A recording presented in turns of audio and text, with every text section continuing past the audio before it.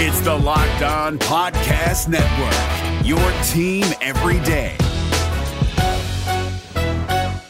Kyle Krabs here, host of Locked On NFL Scouting. Join Joe Marino and me every day as we provide position-by-position analysis of the upcoming NFL Draft. Check out the Locked On NFL Scouting podcast with the Draft Dudes on YouTube or wherever you listen to your favorite podcasts. Are the Chicago Bears finally ready to compete? Who wins the battle of the juggernauts between the Cowboys and 49ers? All that here on NFL Kickoff Live.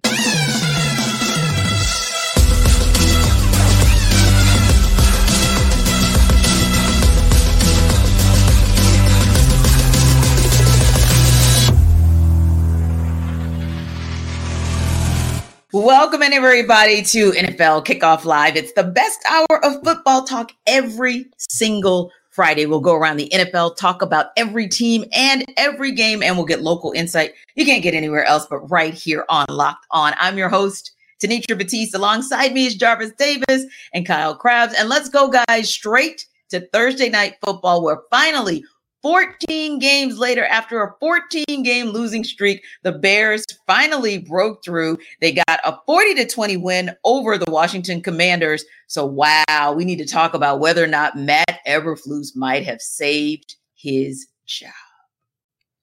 Yeah, I think one of the things that you have to really take a look at is, like, to me, paying some close attention to the situation, I don't think what's changed. Like, all last night did was just say to me that the fact that they don't know how to coach, because we talked about the adjustment period last year, 7 games in until they figured out Justin Fields is an athlete and he can throw the football, and you call him design runs for him.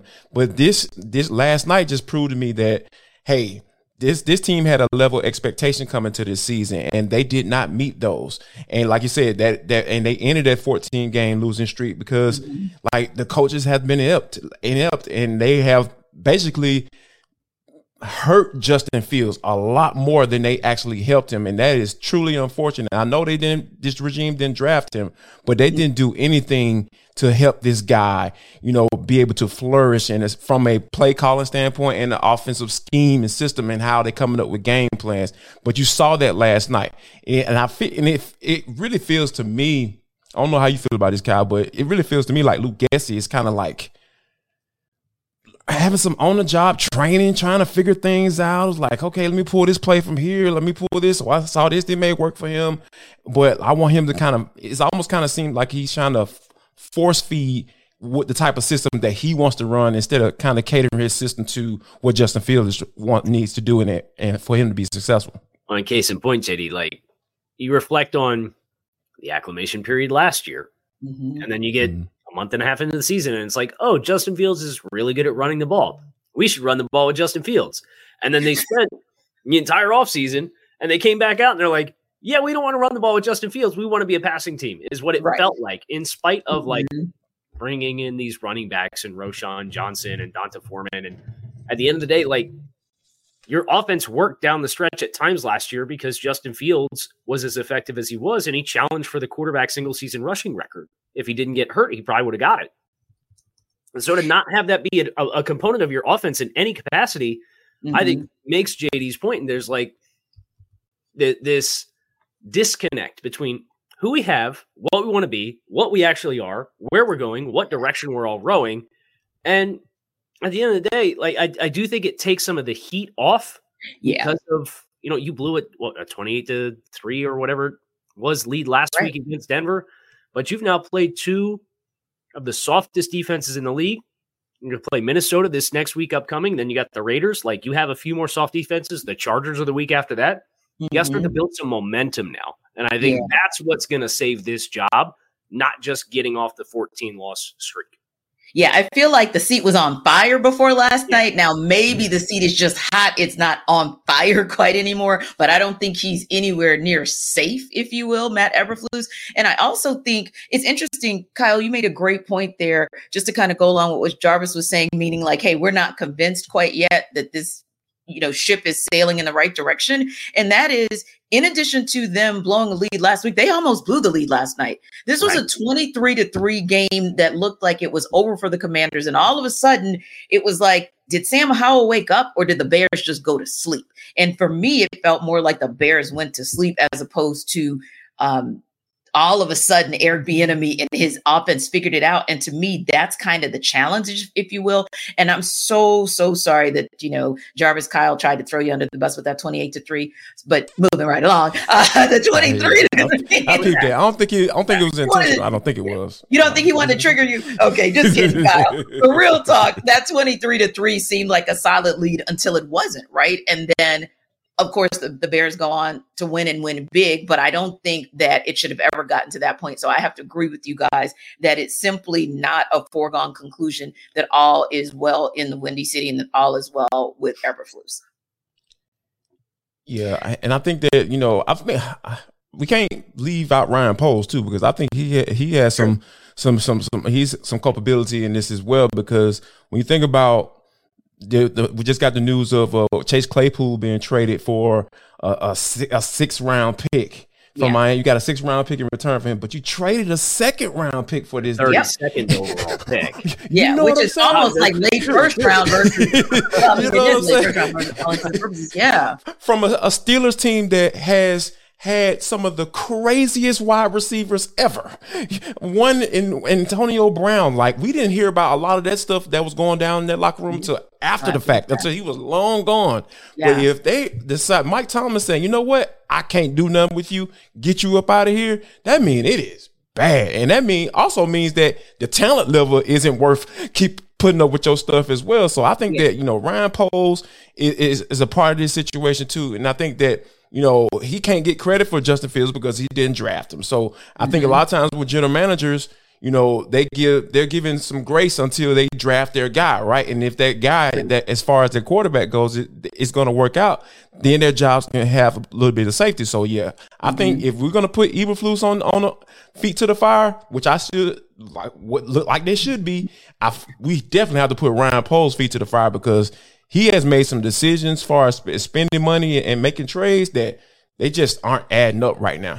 And some people will go ahead, Kai. I was going to say, this is where you do have to be careful, though, because I agree with everything JD said, and it is factual.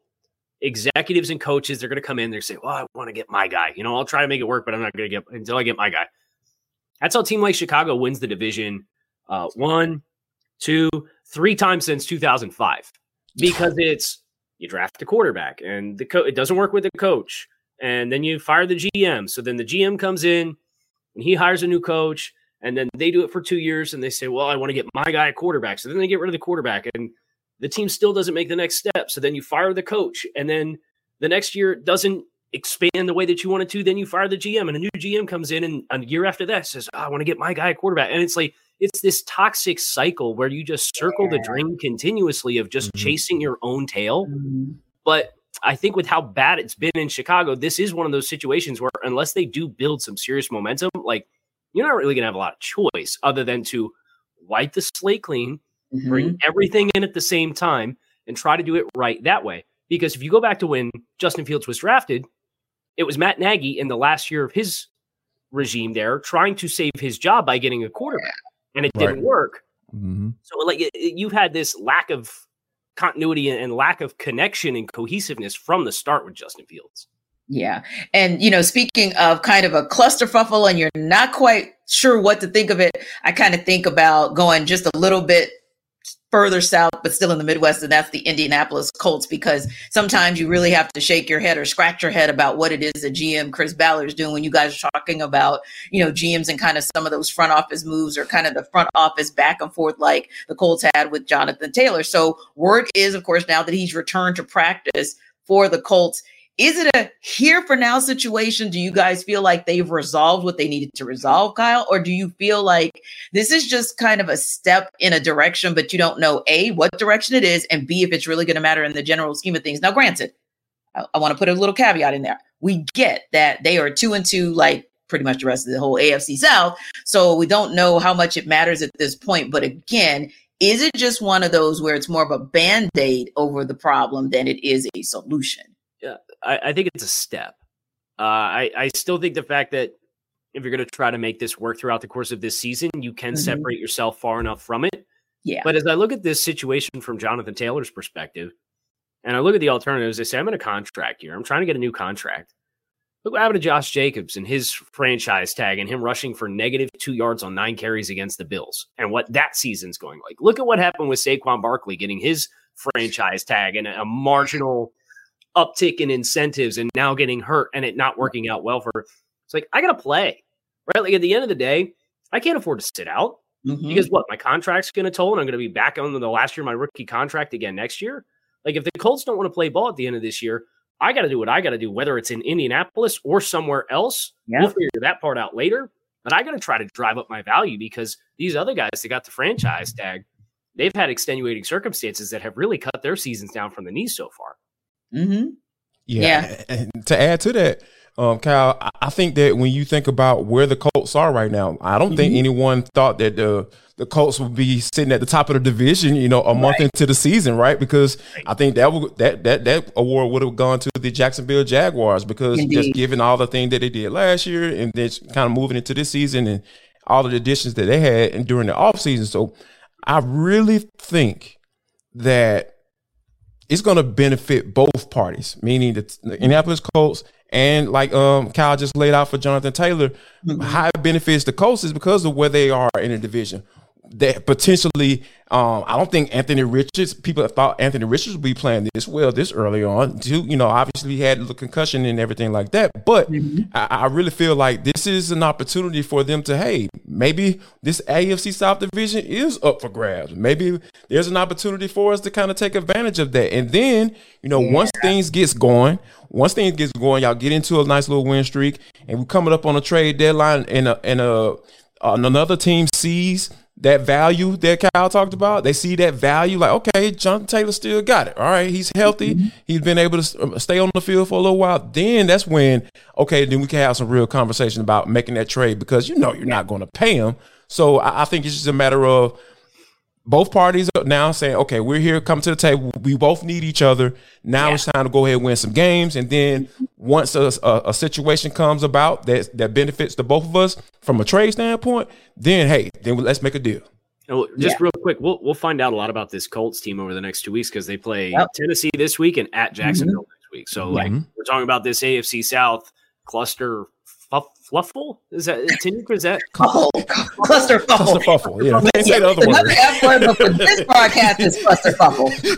Fuffle, and there will be a little bit of separation over the next couple of weeks. But I'm really fascinated to see how they play both those teams. Yeah, and it's interesting that you said that, Kyle, because I was taking a sneak peek at their schedule, right, to just kind of see, because we always think about timing, right? And so it's very interesting and very intriguing, as you just mentioned as well, JD and Casey, how now you're 2-2, and you're not just the 2-2, but you're at the top of the AFC South with your little 2-2, right? So, this might be a stretch that you can take advantage and potentially put some separation there because, like you said, Titans, it'll be very intriguing, but that's very winnable for them. And based on what we've seen with the Jaguars, minus, of course, what they did against the Falcons, very winnable game as well. And Browns might give them a little bit of trouble because I kind of look like the next 6, if you will. I think they can probably take the Saints, Panthers, and Patriots. And so you're talking about a team that could potentially be in position to maybe make some noise, probably more as a division champ than, say, a wild card, because I think just as we talk about, for example, the NFC South is very, very difficult for a lot of those teams that are kind of middling, even on the AFC side, to try to make it wild card is probably just, hey, let's put our foot on the gas, try to get some divisional wins, if you will, early on in the season, and then put the pressure on the rest of this division to try to actually win it outright. So it'll be interesting to kind of see what happens with this whole Jonathan Taylor story. And of course, like you guys just broke a little bit of news, we'll be keeping our audience up to date for any developments that happen in Indianapolis or really anywhere around the league throughout the NFL Kickoff Live show. Now, we're going to talk about one of these showdowns of showdowns this coming Sunday, where one of those top teams is trying to show you that they're not just a top team, they're the top team. Another is trying to show you that they belong back in the conversation with top teams. We'll talk about it in a minute. But first, if you want to make your life easier when it comes to daily fantasy sports, Jarvis can tell you how with Prize Picks.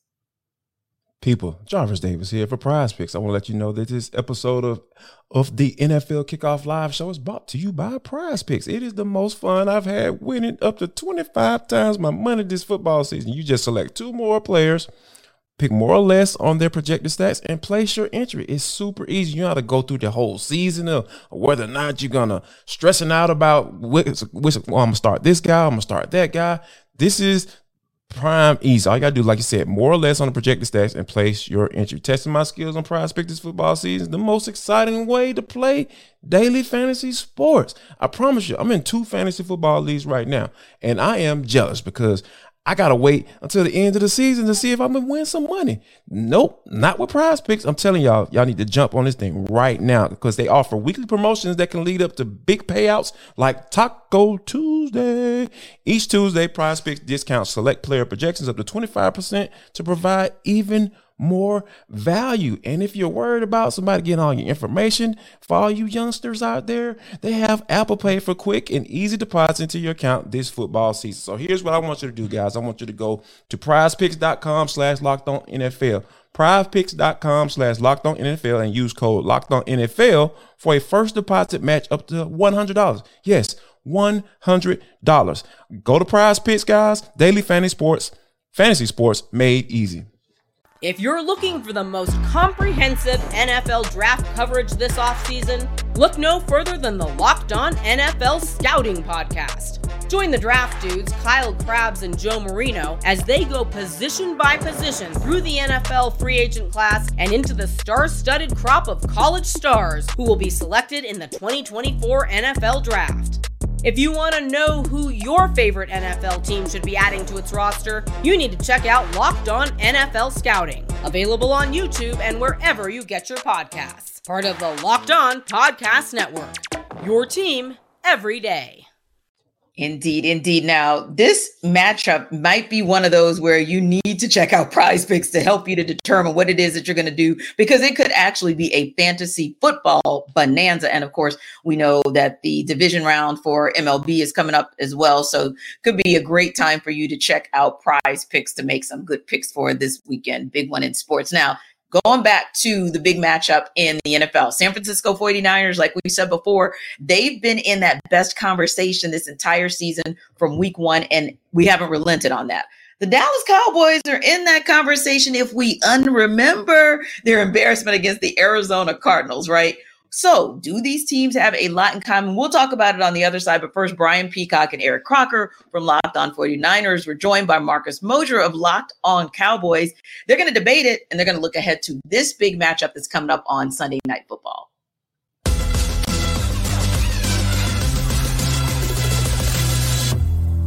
Because I want to see that game where Brock Purdy has to bring the team back from behind and maybe throw from behind a little bit. Now, there's a ton of weapons, but we just really haven't had to see him go through a ton of adversity in that sort of a way. And he's passed every test with flying colors.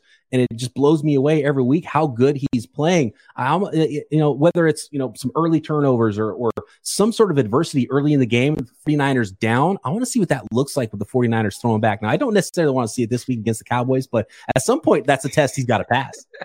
That's what I was going to say. I'm all good with seeing that, just not against the Dallas Cowboys. And I always talk about how I hate watching the 49ers blowout teams because I'm a football fan before anything else, and I just love watching good football. Blowouts are boring to watch, but please blow out the Dallas Cowboys. I wouldn't mind that at all. Now, as far as Dallas Cowboys and either keeping this game close or, potentially winning, a guy we haven't really mentioned a whole lot of, CeeDee Lamb. And I really love the way that the Dallas Cowboys utilize him. I wish that the 49ers would do more of that with Brandon Ayuk, putting him in motion, getting the ball in his hands any type of way. I understand the 49ers have a lot of weapons, but CeeDee Lamb, he's a guy, man, matched up against some of these DBs for the 49ers. I think the matchup kind of favors Lamb. So we're going to need the 49ers pass rush to start winning a little bit more and have those impactful plays, because if they don't, CeeDee Lamb is a guy that can really kind of hit you over the head a few times. And next thing you know, he has 8 catches for 150 yards and a touchdown. The one guy I'll mention really quickly, Brandon Cooks. The Cowboys have not used him a ton in the first month of the season. That's okay. They didn't bring him in to beat the Jets and the Giants. They brought him in to beat the 49ers because in last year's game, when Tony Pollard went down, it was CeeDee Lamb and basically nobody else. They had nobody else that could stretch the field. I expect Brandon Cooks to get a lot of one-on-one matchups with the Cowboys to try to see what the 49ers defense looks like, down to their number 2, number 3, and number 4 corners. Yeah, and I like that you've mentioned 209 guys. So shout out to DeRon Bland, shout out to Brandon Cooks, both from the 209.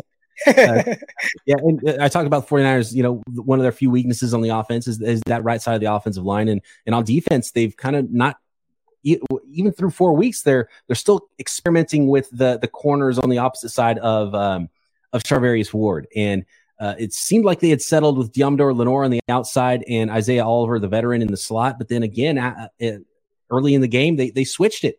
And they took Isaiah Oliver out of the game, had Diamador Lenore playing in the slot, and then brought in Ambry Thomas to play on the outside. And then the Cardinals went after Ambry Thomas. So I think there is somewhere to win, and CeeDee Lamb can win outside and inside there. So look for that, and we'll see if the 49ers continue revolving door between those 3 corners, because it seems like they're just not confident. They like Lenore, but the question is, do they want Lenore inside with Ambry Thomas outside, or do they want Lenore outside with Isaiah Oliver inside? And so that's I think something that teams will absolutely try to exploit, including the Cowboys.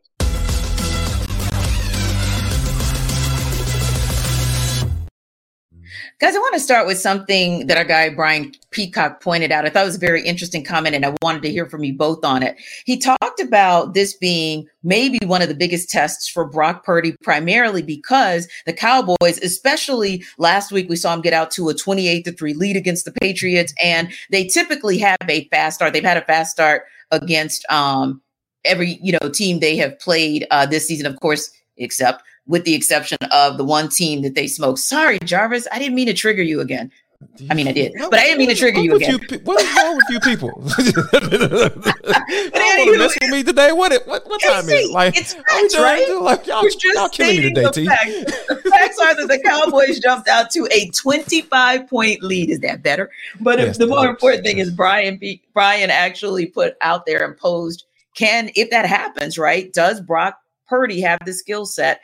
And can they scheme something to be able to put him in position to bring this team back? So that was kind of something I wanted to hear you guys' reaction to if the 49ers find themselves in a situation where they're playing from behind. I think that's I really think that's the key to the game. Do I trust Kyle Shanahan to push the right buttons, call the right plays? Yes. Do I trust the supporting cast of San Francisco to create plays with the ball in their hands, be that Christian McCaffrey or Brandon Ayuk or Deebo Samuel or George Kittle?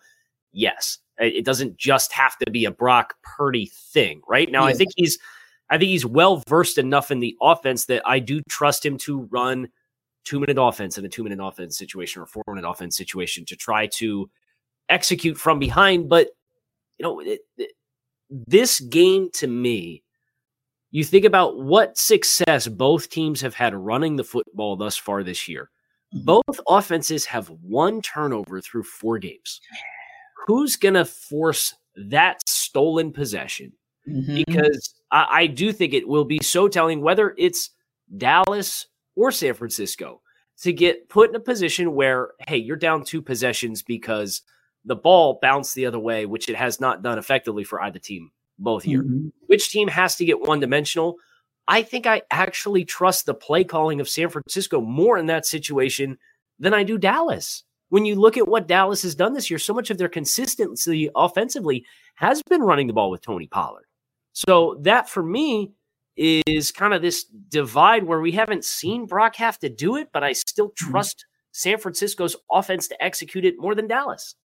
But Jarvis, and you know him oh so well, if one Dan Quinn can scheme properly, especially with someone like Michael Parsons to scheme with, do you think that his acumen in being able to counterpunch from the defensive side can actually neutralize anything that Kyle Shanahan could do to reset his offense?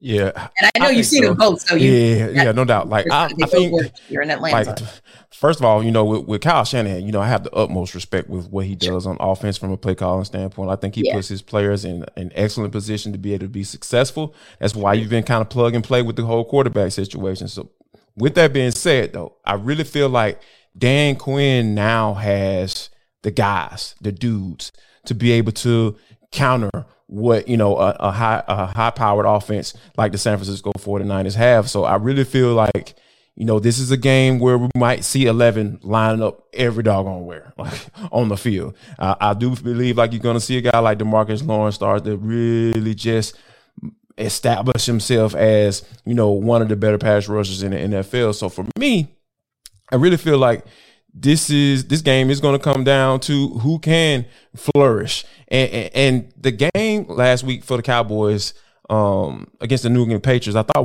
that was a pretty big game for me, because when you're coming off of that game against the Arizona Cardinals, that was awful, right? Like they lost that game. That was a bad loss. It was like, okay, typical Dallas Cowboys. But I think for them to be able to turn it around the way they did and play like they did, there was that means something. I really feel like that means kind of pushed them into that upper echelon in the NFL, saying, hey, that was just a blip on the screen, and every NFL team has them. San Francisco 49ers haven't had it yet, but it's coming. It's coming. Like that's just how it works in the NFL. Somebody's always going to have your number. So I really feel like ultimately Dan Quinn and company will be able to counter this offense and get them in that one-dimensional spot, because I really feel like this Dallas defense, even though have Trayvon Diggs is down for the year, I really feel like they still have something special. There's still something there that they can use to carry them throughout the rest of the season. Yeah. Now, Kyle, flipping gears, our guys also talked about what they think CeeDee Lamb could do, and they feel like although the 49ers have a formidable secondary, and one of whom we're familiar with, the one Isaiah Oliver, if they're playing in nickel, he's pretty solid there. But looking at that secondary as a whole, and I know we're talking CeeDee Lamb here because that's who they reference, but do you feel like from CeeDee's perspective or just from the wide receiver corps perspective for the Cowboys that there is an advantage versus this secondary for the Niners? Yeah, so I think San Francisco has the opportunity to be selective in how they want to choose to attack CeeDee. Are you going to bracket him? Are you going to take your chances with more even distribution and zone match and bring some pressures to try and heat up Dak and interrupt the timing that way? I do ultimately think, just based on how good this San Francisco defense is, and we've seen this in the playoff games the last couple of years between these two teams, like Fred Warner's range, I think he takes away a lot of the potential impact if you're looking to fully maximize CeeDee Lamb because of his range in the middle of the field between Greenlaw and Warner. Those linebackers in zone coverage over the middle of the field do such a good job getting depth and taking away those crossing routes across the middle of the field, which is where I think CeeDee has a chance to really maximize his impact on any given game. So I look at the secondary. I like San Francisco's secondary. I think they've got a number of really good playmakers, but the identity of this defense for me comes back to we're going to play 4 up front. We're going to play zone behind it with 7. And we got 2 freakishly athletic linebackers that if you want to run away from leverage from defensive backs, you're not going to find the same success in the middle of the field between the hashes and between the numbers like you would against most teams, because our linebackers can run faster and they can get deeper than everybody else's. Yeah, that's a great call because, that linebacker core probably hits different, arguably, than about just about any other linebacker core in the NFL. So, that's a great call just in terms of how they utilize that scheme and what Steve Wilks has to work with. It's got some nice tools, right, Jarvis? Yeah, like I think this is, talking about guys were focusing on CeeDee Lamb, but I thought Marcus brought up a really good point when he brought in Brandon Cooks, because they haven't quite figured out how to get him involved in the offense. And I really feel like that he's a guy that can be a prime candidate to be that number 2 guy behind CeeDee Lamb, because, they move him on the outside, they work him in the slot. So he's kind of varied. So you can kind of work around schemes and coverages that defense might try to throw at you from a scheme standpoint. But I really feel like this might be the game that I feel like McCarthy is going to have to get Brandon Cooks involved some way, somehow, because you got to have another option you can go to, because there's going to be a team that they're going to be able to match up really well with CeeDee Lamb. I know they might be crazy to hear, but somebody's going to be able to come out here and say, you know what, we're going to put our guy on CeeDee Lamb, and then the other guy's going to have to beat you. And I think that Michael Gallup, you can't count on him. I think that's safe to say. But when you have a guy like Brandon Cooks that you brought in, a veteran, Now, he's been on a lot of teams, so the guy can get acclimated pretty quickly as far as learning the scheme and what they're trying to do on offense. But I think this is the game where I feel like McCarthy is just going to have to push that ball to Cooks if they are paying a lot more attention to CeeDee Lamb, which is to be expected. Yeah, but I mentioned Michael Gallup last week, like talking about the fact that I was just kind of wondering where he is, because you're talking about 13 receptions for 165 yards. To me, that's a bit pedestrian for Michael Gallup for what we know he can do. And I think you make a great point about Brandon Cooks as well. Had an opportunity to talk to him over the years, even when he was getting ready to play in the Super Bowl. And he's just that hired gun. Like you said, he's just plug and play. He's almost like a freelancer. Like you bring a freelancer in because they can hit the ground running. Okay, he's in. Hit the ground and get him going. And you need to utilize those weapons. So I'll be interested to see as well if they're able to build around those other weapons that they have, should the 49ers be able to lock up CeeDee Lamb. So now, one thing I can tell you guys that we're also always intrigued about, kind of seeing how it will operate, is bird dogs. One thing about Jarvis Davis, he's going to rock his bird dogs. One thing about me, I'm a fan too, and I know KC is as well. But we're going to let Jarvis tell you guys why we all absolutely love our bird dogs. If you're looking for the most comprehensive NFL draft coverage this offseason, look no further than the Locked On NFL Scouting Podcast. Join the draft dudes, Kyle Krabs and Joe Marino, as they go position by position through the NFL free agent class and into the star-studded crop of college stars who will be selected in the 2024 NFL Draft. If you want to know who your favorite NFL team should be adding to its roster, you need to check out Locked On NFL Scouting, available on YouTube and wherever you get your podcasts. Part of the Locked On Podcast Network, your team every day. Hey guys, Jarvis Davis here for Bird Dogs. I want to let you know that this episode of the NFL Kickoff Live Show is brought to you by Bird Dogs. Guess what? Bird Dogs are big man approved. What does that mean, Jarvis? Big man approved means they are comfortable. When I wear them, I can wear them anywhere I want to for any occasion. I'm talking about whether you're going to go hit the links, play a little golf, or you're going on a first date, you're trying to impress, that significant other or whatever, or you just trying to go to the pool. You can go swimming in them bad boys too, because they give you all the support you need down there. Y'all know what I'm talking about. So the Bird Dogs is where you need to go. I promise you, they're like super comfortable. Like you have to worry about the all bunching up and stuff, and I'm telling you, they show off your thighs like too. I'm telling you, you're gonna get a lot more attention once you start wearing the Bird Dogs. So here's what I want you to do. I want you to go to birddogs.com/lockedon or enter promo code locked on at checkout for a free Bird Dogs water bottle with your order. That's birddog.com/LockedOnNFL, for a free water bottle at checkout. That's Locked On NFL. Enter the promo code Locked On NFL, and you won't want to take these Bird Dogs off. I promise you. Like our guy B. Olsen said, because we're all in the South, KC, JD, and me. Skies out, thighs out with your bird dogs. Love it, love it, love it. So anyway, it is time for Sell Me Why. And it's going to take a lot for Chris Carter to maybe sell us, but the Pittsburgh Steelers are 4.5-point underdogs against the Baltimore Ravens. And Chris is here from Locked On Steelers to sell us why the Steelers can actually cover that spread. I'm Chris Carter, the Locked On Steelers podcast, and I'm here to explain to you why the Steelers are going to cover their 4.5-point spread. Now, it's crazy. When I was asked to do this, they were at a 3.5-point spread on FanDuel Sportsbook, but since then, it's been bumped to a 4.5-point spread favoring the Ravens in this game. And I got to tell you, if you're looking to bet on the Steelers, this is your chance, because this spread is perfect for the Steelers-Ravens rivalry. The last 4 straight matchups, these two teams have duked it out. Whichever team has won, it's been by a field goal or less. It's been coming down to the wire. No team in this rivalry has won by more than a possession since 2019, when the Steelers had to start their 4th-string undrafted rookie quarterback Devlin Hodges in Baltimore in the season-closing game. This is a bet that I really think that if people look at this favors a lot of different things. Now, I will say this: the Steelers are coming off a really tough loss, but they are fired up to play the Ravens. The Steelers and the Ravens, they know how to play each other.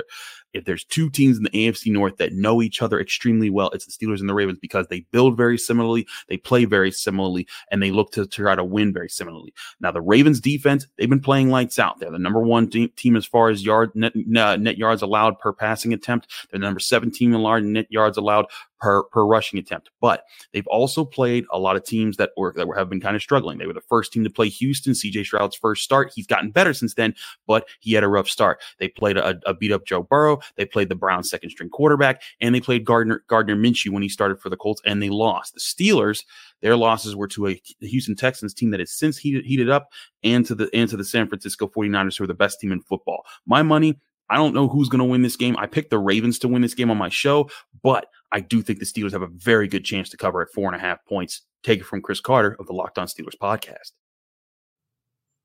Yeah, I kind of have to go with Chris. I think that the Ravens, and it saddens me, it hurts my heart to say this, but yeah, I think the Ravens are going to win. But I think that he does make a point as well. The Steelers do have pride, right? And Mike Tomlin is not going to let the Steelers just sit by and be beaten up no matter who or what kind of product he has to put on the field. So I do think that, to Chris's point, the Steelers will still, at the end of the day, be able to cover the spread, especially because, like it or not, Kenny Pickett was just announced as indeed being in for the Sunday game, so he will be there. But real talk, he probably is the best weapon that we have to be able to connect with the George Pickens and maybe make something happen in that offense. So what do you guys think? Matt Canada. Hey, listen up, sir. I need you to get Najee Harris involved in this offense. I understand what Jaylen Warren brings to the table. I get it. Sure.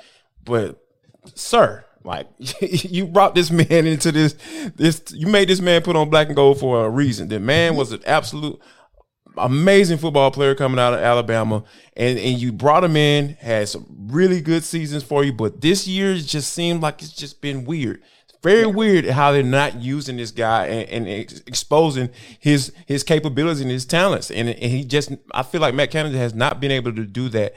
And that's the only way I feel like they'll be able to, cover the spread. And thankfully, obviously, for him being a full participant, I think that Kenny Pickett is giving the best chance to do that. But yeah.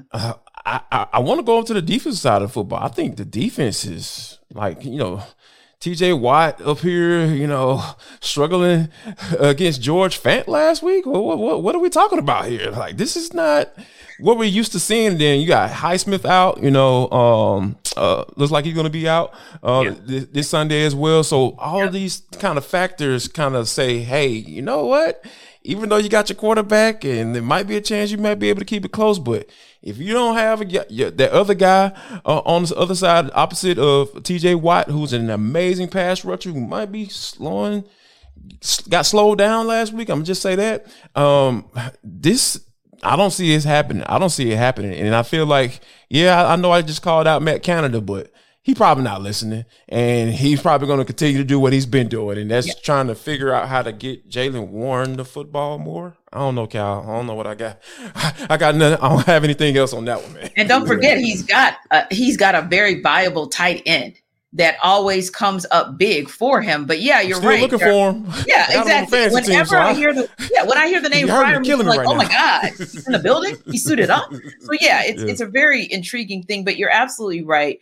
Kyle, when I was looking last week, I kind of scratched my head as well. I'm not accustomed to seeing our defensive front, particularly. I'm not accustomed to TJ Watt or really anyone in the front seven struggling like I saw them struggle. And the Steelers can't afford that because they have, I'm going to be nice and call it a leaky secondary.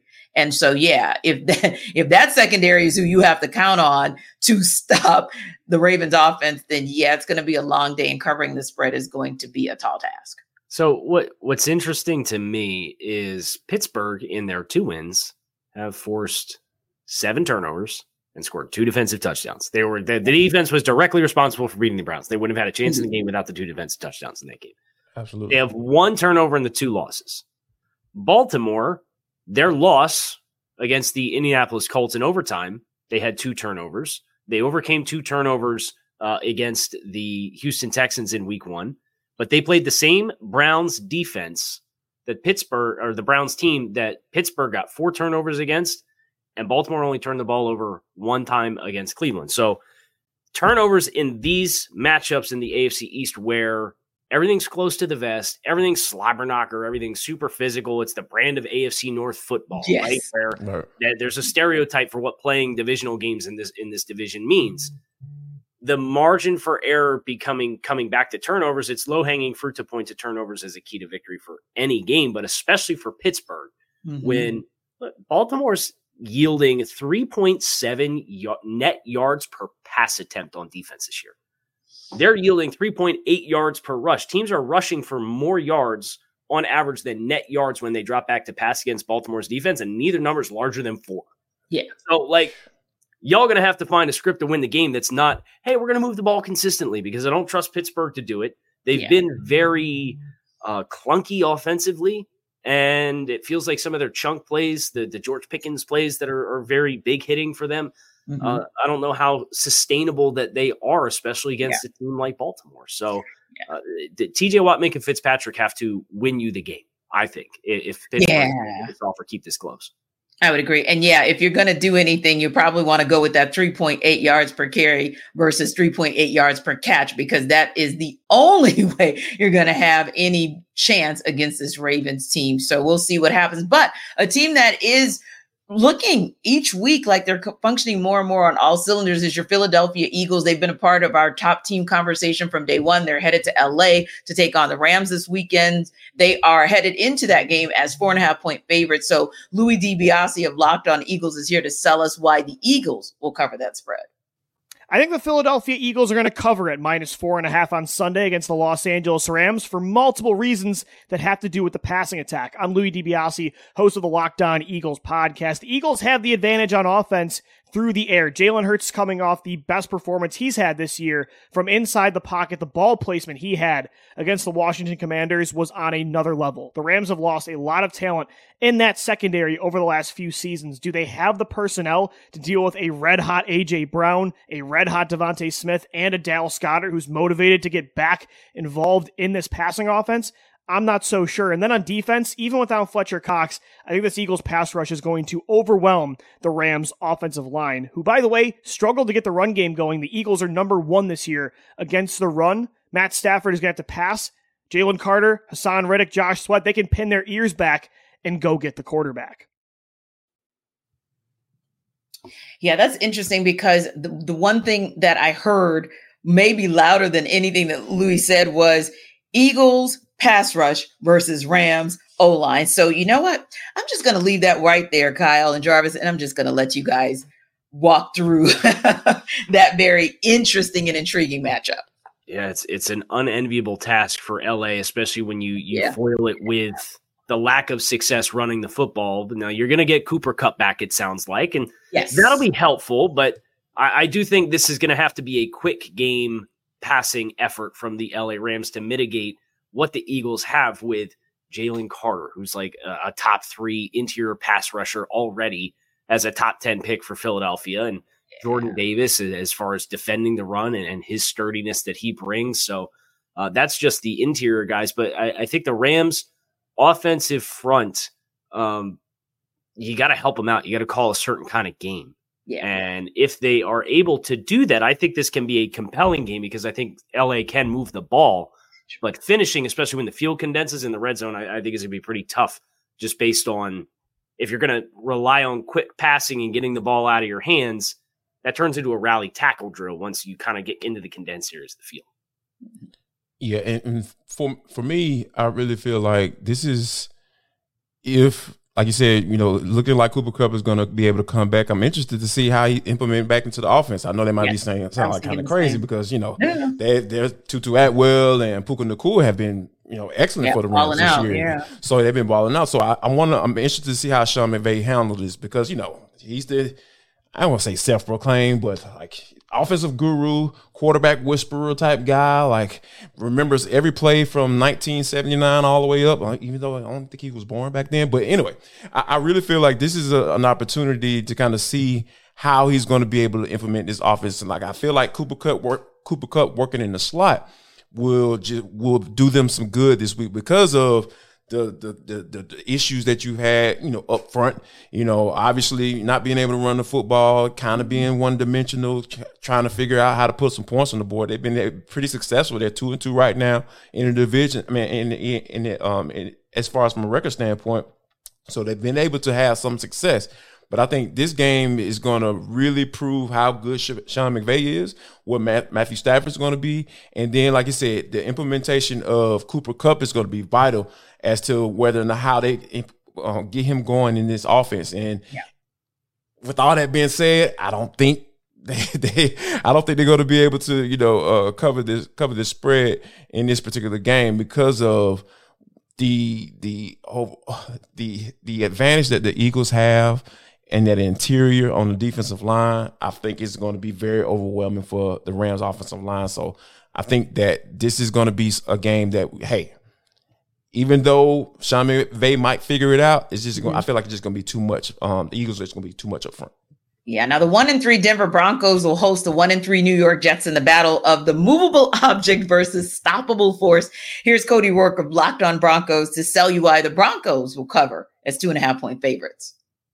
The Denver Broncos are 2.5-point favorites at home this weekend as the New York Jets, Robert Saleh, Zach Wilson, and yes, Nathaniel Hackett come to town. Surely there's some bad blood there here, but I'm Cody Rourke, host of the Locked On Broncos podcast. Let me tell you why I think that the Broncos this week will cover the 2.5-point spread against the New York Jets. When you look at where both of these teams are at here, both 1-3 on the season. When Sean Payton made his comments in the offseason about the coaching job Nathaniel Hackett did, it set things ablaze a little bit. It was controversy. People are saying, flex this game. Well, both teams are here at 1-3. And for the Broncos, the offense really for them has not been the issue, though they haven't really had a chance to establish the run game because they've trailed in some games. But Russell Wilson is playing some really good football right now for the Denver Broncos. He's the 10th ranked passer right now in the NFL in terms of yards per game right now. The Broncos offense, 14th in the NFL, averaging 333 yards per game. But they're also tied for 10th in terms of points scored per game at 25. You look at the New York Jets defense, they're allowing 21 points per game here. The anomaly, the difference maker here is going to be here, ironically enough, the Broncos this season, they've won every single coin toss, though they have not done much with their second half possession because they've deferred every time. If Denver wins the possession here to open up the game in the coin toss, take the ball and go score. Don't put yourself in a position where you're trailing 7-0 and you have to rely on your defense. The Broncos offense is rolling here with Russell Wilson, and they have much more room to improve, I think, against a very ultra-aggressive New York Jets defense that we've seen bend but not break, the number one red zone defense right now in the NFL. If Denver can capitalize on a couple of their opportunities, catch some shots downfield, you're going to see Sauce Gardner and Cortland Sutton and Jerry Jeudy. Can Marvin Mims, the Broncos' second-round rookie draft pick, get downfield and have some explosive plays? We think that's the case. I think this is a close game and why the Broncos will cover the 2.5-point spread as home favorites against the New York Jets. Cody Rourke mentioned, Taylor Swift mentioned that is bad blood, but I won't try to sing it for you guys. But please sometimes that can be very interesting and a very motivational factor unto itself. How much do you think that whole Nathaniel Hackett, Sean Payton thing will play, if at all, into this? Or is this more about two 1-3 teams that are decidedly different 1-3 teams, and they're about to show you kind of the difference in who they are? Like, what's going to be sort of the top line story for this game? I think the thing that I don't think it'll have anything to do with this particular game because at the end of the day, the Jets are trying to figure it out. They're still reeling. They're still trying to figure it out. Like, man, what are we going to do with Aaron Rodgers? Now, Zach Wilson showed some promise last week. Sure. I wouldn't go as far as Chris Collinsworth saying, hey, this guy is absolutely amazing. This is what we thought. And I'm just like, dude, calm down, please. Right. Exactly, Chris. Like, I like you as a commentator, but you just took it a step too far. Like, stop trying to push that narrative. So I think Zach Wilson still isn't a good quarterback, but hey, going against the Broncos, hey, this may be a get right game for him, or for a game that says, hey, I should stick around for past the trade deadline, and be the starting quarterback for this team. So I think that whole Nathaniel Hackett, Sean Payton, like they probably won't shake hands after the game, or they probably won't even look at each other or say anything to each other before the game and all that stuff getting warmed up. But I think the biggest story right here in this particular game is whether or not Zach Wilson is going to continue to, hey, show some promise. And what say you, Kyle? Yeah, so I'm glad JD mentioned Chris Collinsworth acting like Zach Wilson losing that game against Patrick Mahomes was the only quarterback Zach Wilson could have possibly lost that game against because it was Patrick Mahomes. I'm losing my mind watching this game. I'm like, dude, what is happening? Anyway, I look at Denver's defense and I understand you gave up 726 yards in one game, but you also almost given up 1,200 yards in the last two games defensively. And that includes 350 rushing yards and then 171 rushing yards. The place and the area where the Jets offense, I think, has actually started to show a little bit of signs of life is up front on the offensive line with the ability to run the ball. Yeah. And I think that paired with the Jets defense being as talented as it is, even though I do think that's a better matchup for Denver is their offense against the Jets defense. Mm-hmm. I do not like the matchup of the Jets running game against Denver's defense. And I actually think the Jets are going to win this game. I think that as long as they are able to sustain some level of stability with Zach Wilson, it doesn't have to be the second greatest performance in the history of football, like we saw on Sunday Night Football against. But at the end of the day, if you don't beat yourself, I think you will beat the Broncos because they can run the ball. Breece Hall, they came out and said that there's no one to count on him. Let's just put Dalvin Cook off to the side. I don't need to see any more. Dalvin cooked. We'll leave him there. We don't need to watch him tote the rock anymore. Let's give the ball to Breece Hall 20 times. If there's really no pitch count, I think that's your best recipe for success for the Jets. Yeah, and I think with Zach Wilson, Chris Collinsworth, he's a little over the top, but then again, Joe Willie was as well. Anywho, you want to make your life easier when it comes to daily fantasy sports. Jarvis can tell you how with Prize Picks. Yes, listen up, people. I'm telling y'all, I'll win some money on some daily fantasy sports made easy. It is Prize Picks, guys. Guess what? I've had the most fun I've had in my lifetime, winning 25 times my money this football season. You just select two or more players, pick more or less on their projected stats, and place your entry. You don't have to worry about, man, I got to wait 16 weeks in order for me to get my money to win this prize. Like, I can be, winning outright during the regular season. And then next thing you know, somebody gets hurt and my doggone team loses in the playoffs and you don't win any money. Nah. That's not it. This is Prize Picks. I'm telling you, Prize Picks is the place to go, people, because you can test your skills, this football season in the most exciting way to play daily fantasy sports. If you have the skills, you can turn $10 into $250. I promise you, what type of, those numbers, do the math on that. I'm telling y'all get you some money. So here's Prize Picks also offers weekly promotions that can lead up to big payouts like Taco Tuesday each Tuesday. Prize Picks discount select player projections up to 25% to provide even more value. So yes, even more reasons for you to go to this website I'm about to tell you about. So here it is. Go to prizepick.com/LockedOnNFL and use code LockedOnNFL for a first deposit match up to $100. Yes, you heard that right. $100. All you got to do is go to prizepick.com/LockedOnNFL, use code LockedOnNFL for a first deposit match up to $100. Telling you all, Prize Picks is daily fantasy sports made easy. If you're looking for the most comprehensive NFL draft coverage this offseason, look no further than the Locked On NFL Scouting Podcast. Join the draft dudes, Kyle Krabs and Joe Marino, as they go position by position through the NFL free agent class and into the star-studded crop of college stars who will be selected in the 2024 NFL Draft. If you want to know who your favorite NFL team should be adding to its roster, you need to check out Locked On NFL Scouting, available on YouTube and wherever you get your podcasts. Part of the Locked On Podcast Network, your team every day. Now, if you happen to be frustrated with some of your fantasy roster this season, you don't have to be, because Michelle Majuk has the fantasy advice you need for this week.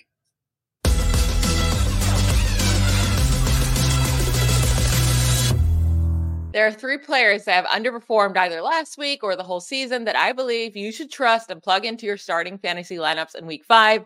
First up, it's Jets running back Breece Hall. He gets to face the Broncos this week.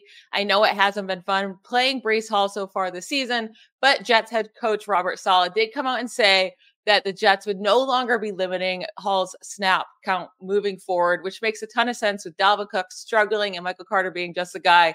They need to feed the ball to Breece Hall more often. And over the last 3 weeks, the Broncos have allowed Devin Achane, Raheem Mostert, Brian Robinson, and Khalil Herbert to each put up 22 plus fantasy points against them.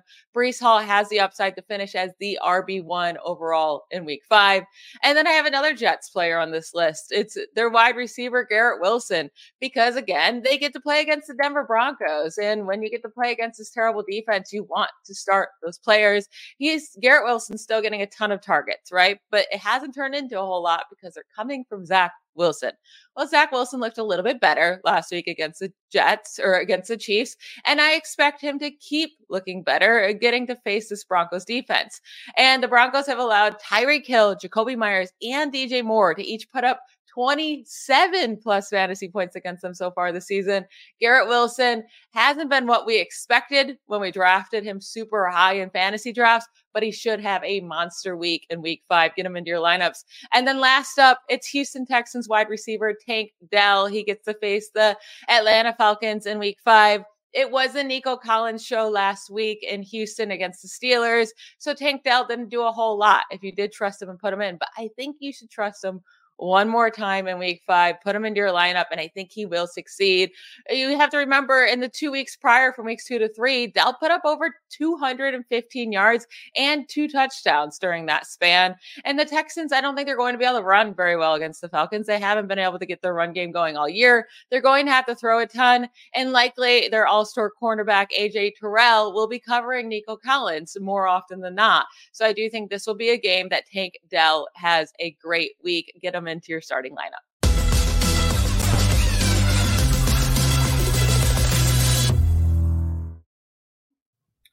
Interesting. I think one of the first ones that stood out for me, and maybe obviously so, would be Michelle's commentary on what she thinks about what the Texans will or won't be able to do against the Falcons. So Jarvis, I mean, what are your thoughts on what Michelle's thoughts are? She actually was leaning, I think, a little bit favorably in terms of what that Falcons run defense can do. Oh, no doubt. Yeah. Like the Falcons have been really solid against the run. And I think that, Tank Dell might be a good option for you. But I will push back slightly because we've seen Jeff Okudah kind of be that guy that on the other side of AJ Terrell to kind of starting to really get into a form, starting to look like that guy that was drafted so high by the Detroit Lions. So I don't know if that's necessarily a good play, but from a perspective standpoint, like as far as them throwing the football, I really feel like they're going to have to throw the football to get a win against Atlanta. So for me, Tank Dell might be a solid play, but there might be too much big of a risk for me from giving all the information that I know about the Atlanta Falcons and what they do on defense, T. Kyle, what about you? What are your thoughts? I mean, as far as Tank Dell and Houston goes, just super impressed with what CJ Stroud has done in the first month of the season. And very special. The second most yardage all time in a player's first 4 games at the quarterback position, I believe, is where his 4-game yardage checked in. So anytime you have a guy who, he commanded 17 targets in the 2 games previous to this last game that they just played against Pittsburgh when they won by 24 points. So if Atlanta moves the ball and can put points on the board, I think the more it prompts Houston to have to pass, I think that bodes well for Tank Dell to be a play because they very clearly when they've had to be competitive, when they lost and gave up 31 points, and then when they scored 37 points against Jacksonville, he's getting the ball thrown his way a lot. So I think that is a quick connection that those two have established. I know Stroud kind of gave his endorsement to draft Tank Dell after he got drafted by Houston on the first night of the NFL draft this year. So I think that production's only going to continue to ascend. So if you're in need of a play, I think that's a good place to look.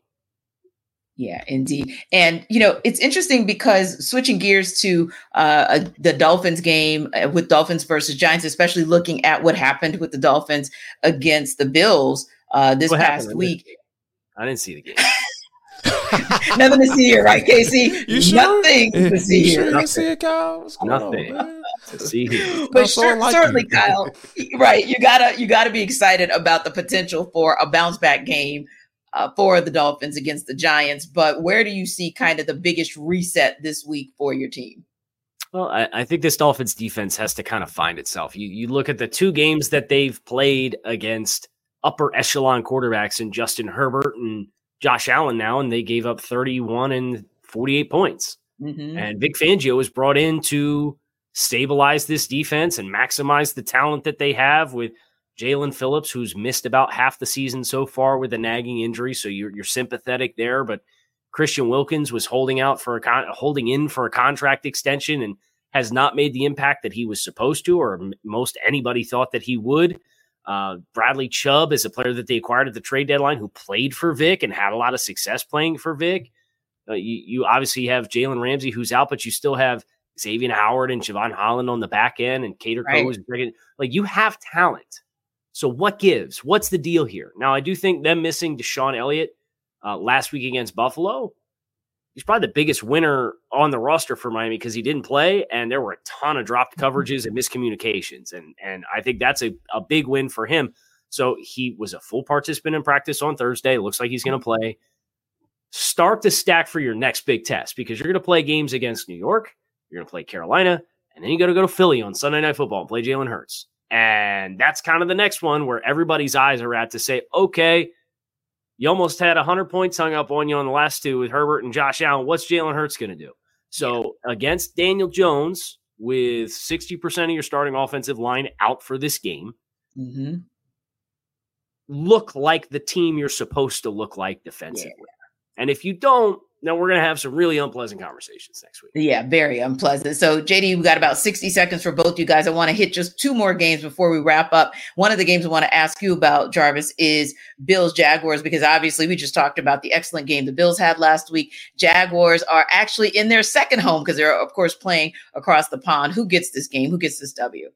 Oh, it has to be the Bills because the Jaguars are absolutely like watching paint dry on offensively. Like this is another game that the Bills are going to say, you know what, hey, we're coming into town and we're going to do what we need to do. And I think that the way Josh Allen is playing, he's back into that whole MVP-ish type conversation that I feel, early on in the season with the early season blip against the Jets.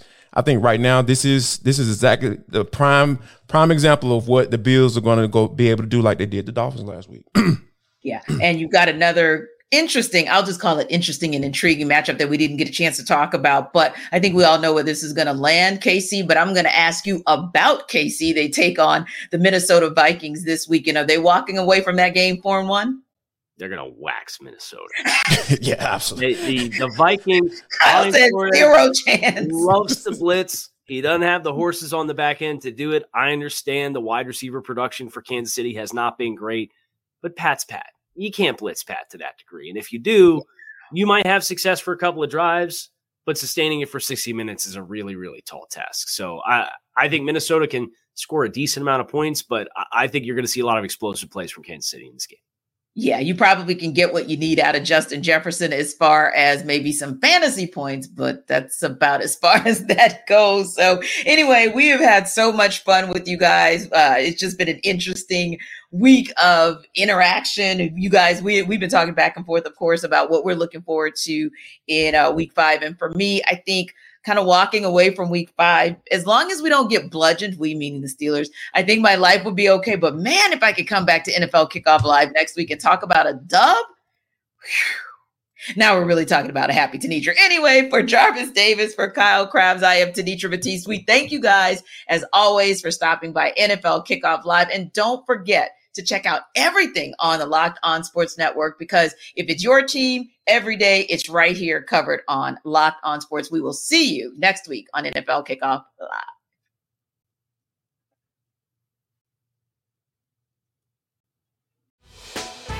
Hey, Prime members, you can listen to this Locked On podcast ad-free on Amazon Music. Download the Amazon Music app today. Is your team eliminated from the playoffs and in need of reinforcements? Maybe it's time for a rebuild, or maybe they're just a player or two away from taking home the Lombardi Trophy. Either way, join Keith Sanchez and Damian Parson for Mock Draft Monday on the Locked On NFL Draft Podcast. They'll tell you which college football stars your team will be taking in the 2024 NFL Draft. Check out Mock Draft Monday on the Locked On NFL Draft Podcast, part of the Locked On Podcast Network, your team every day.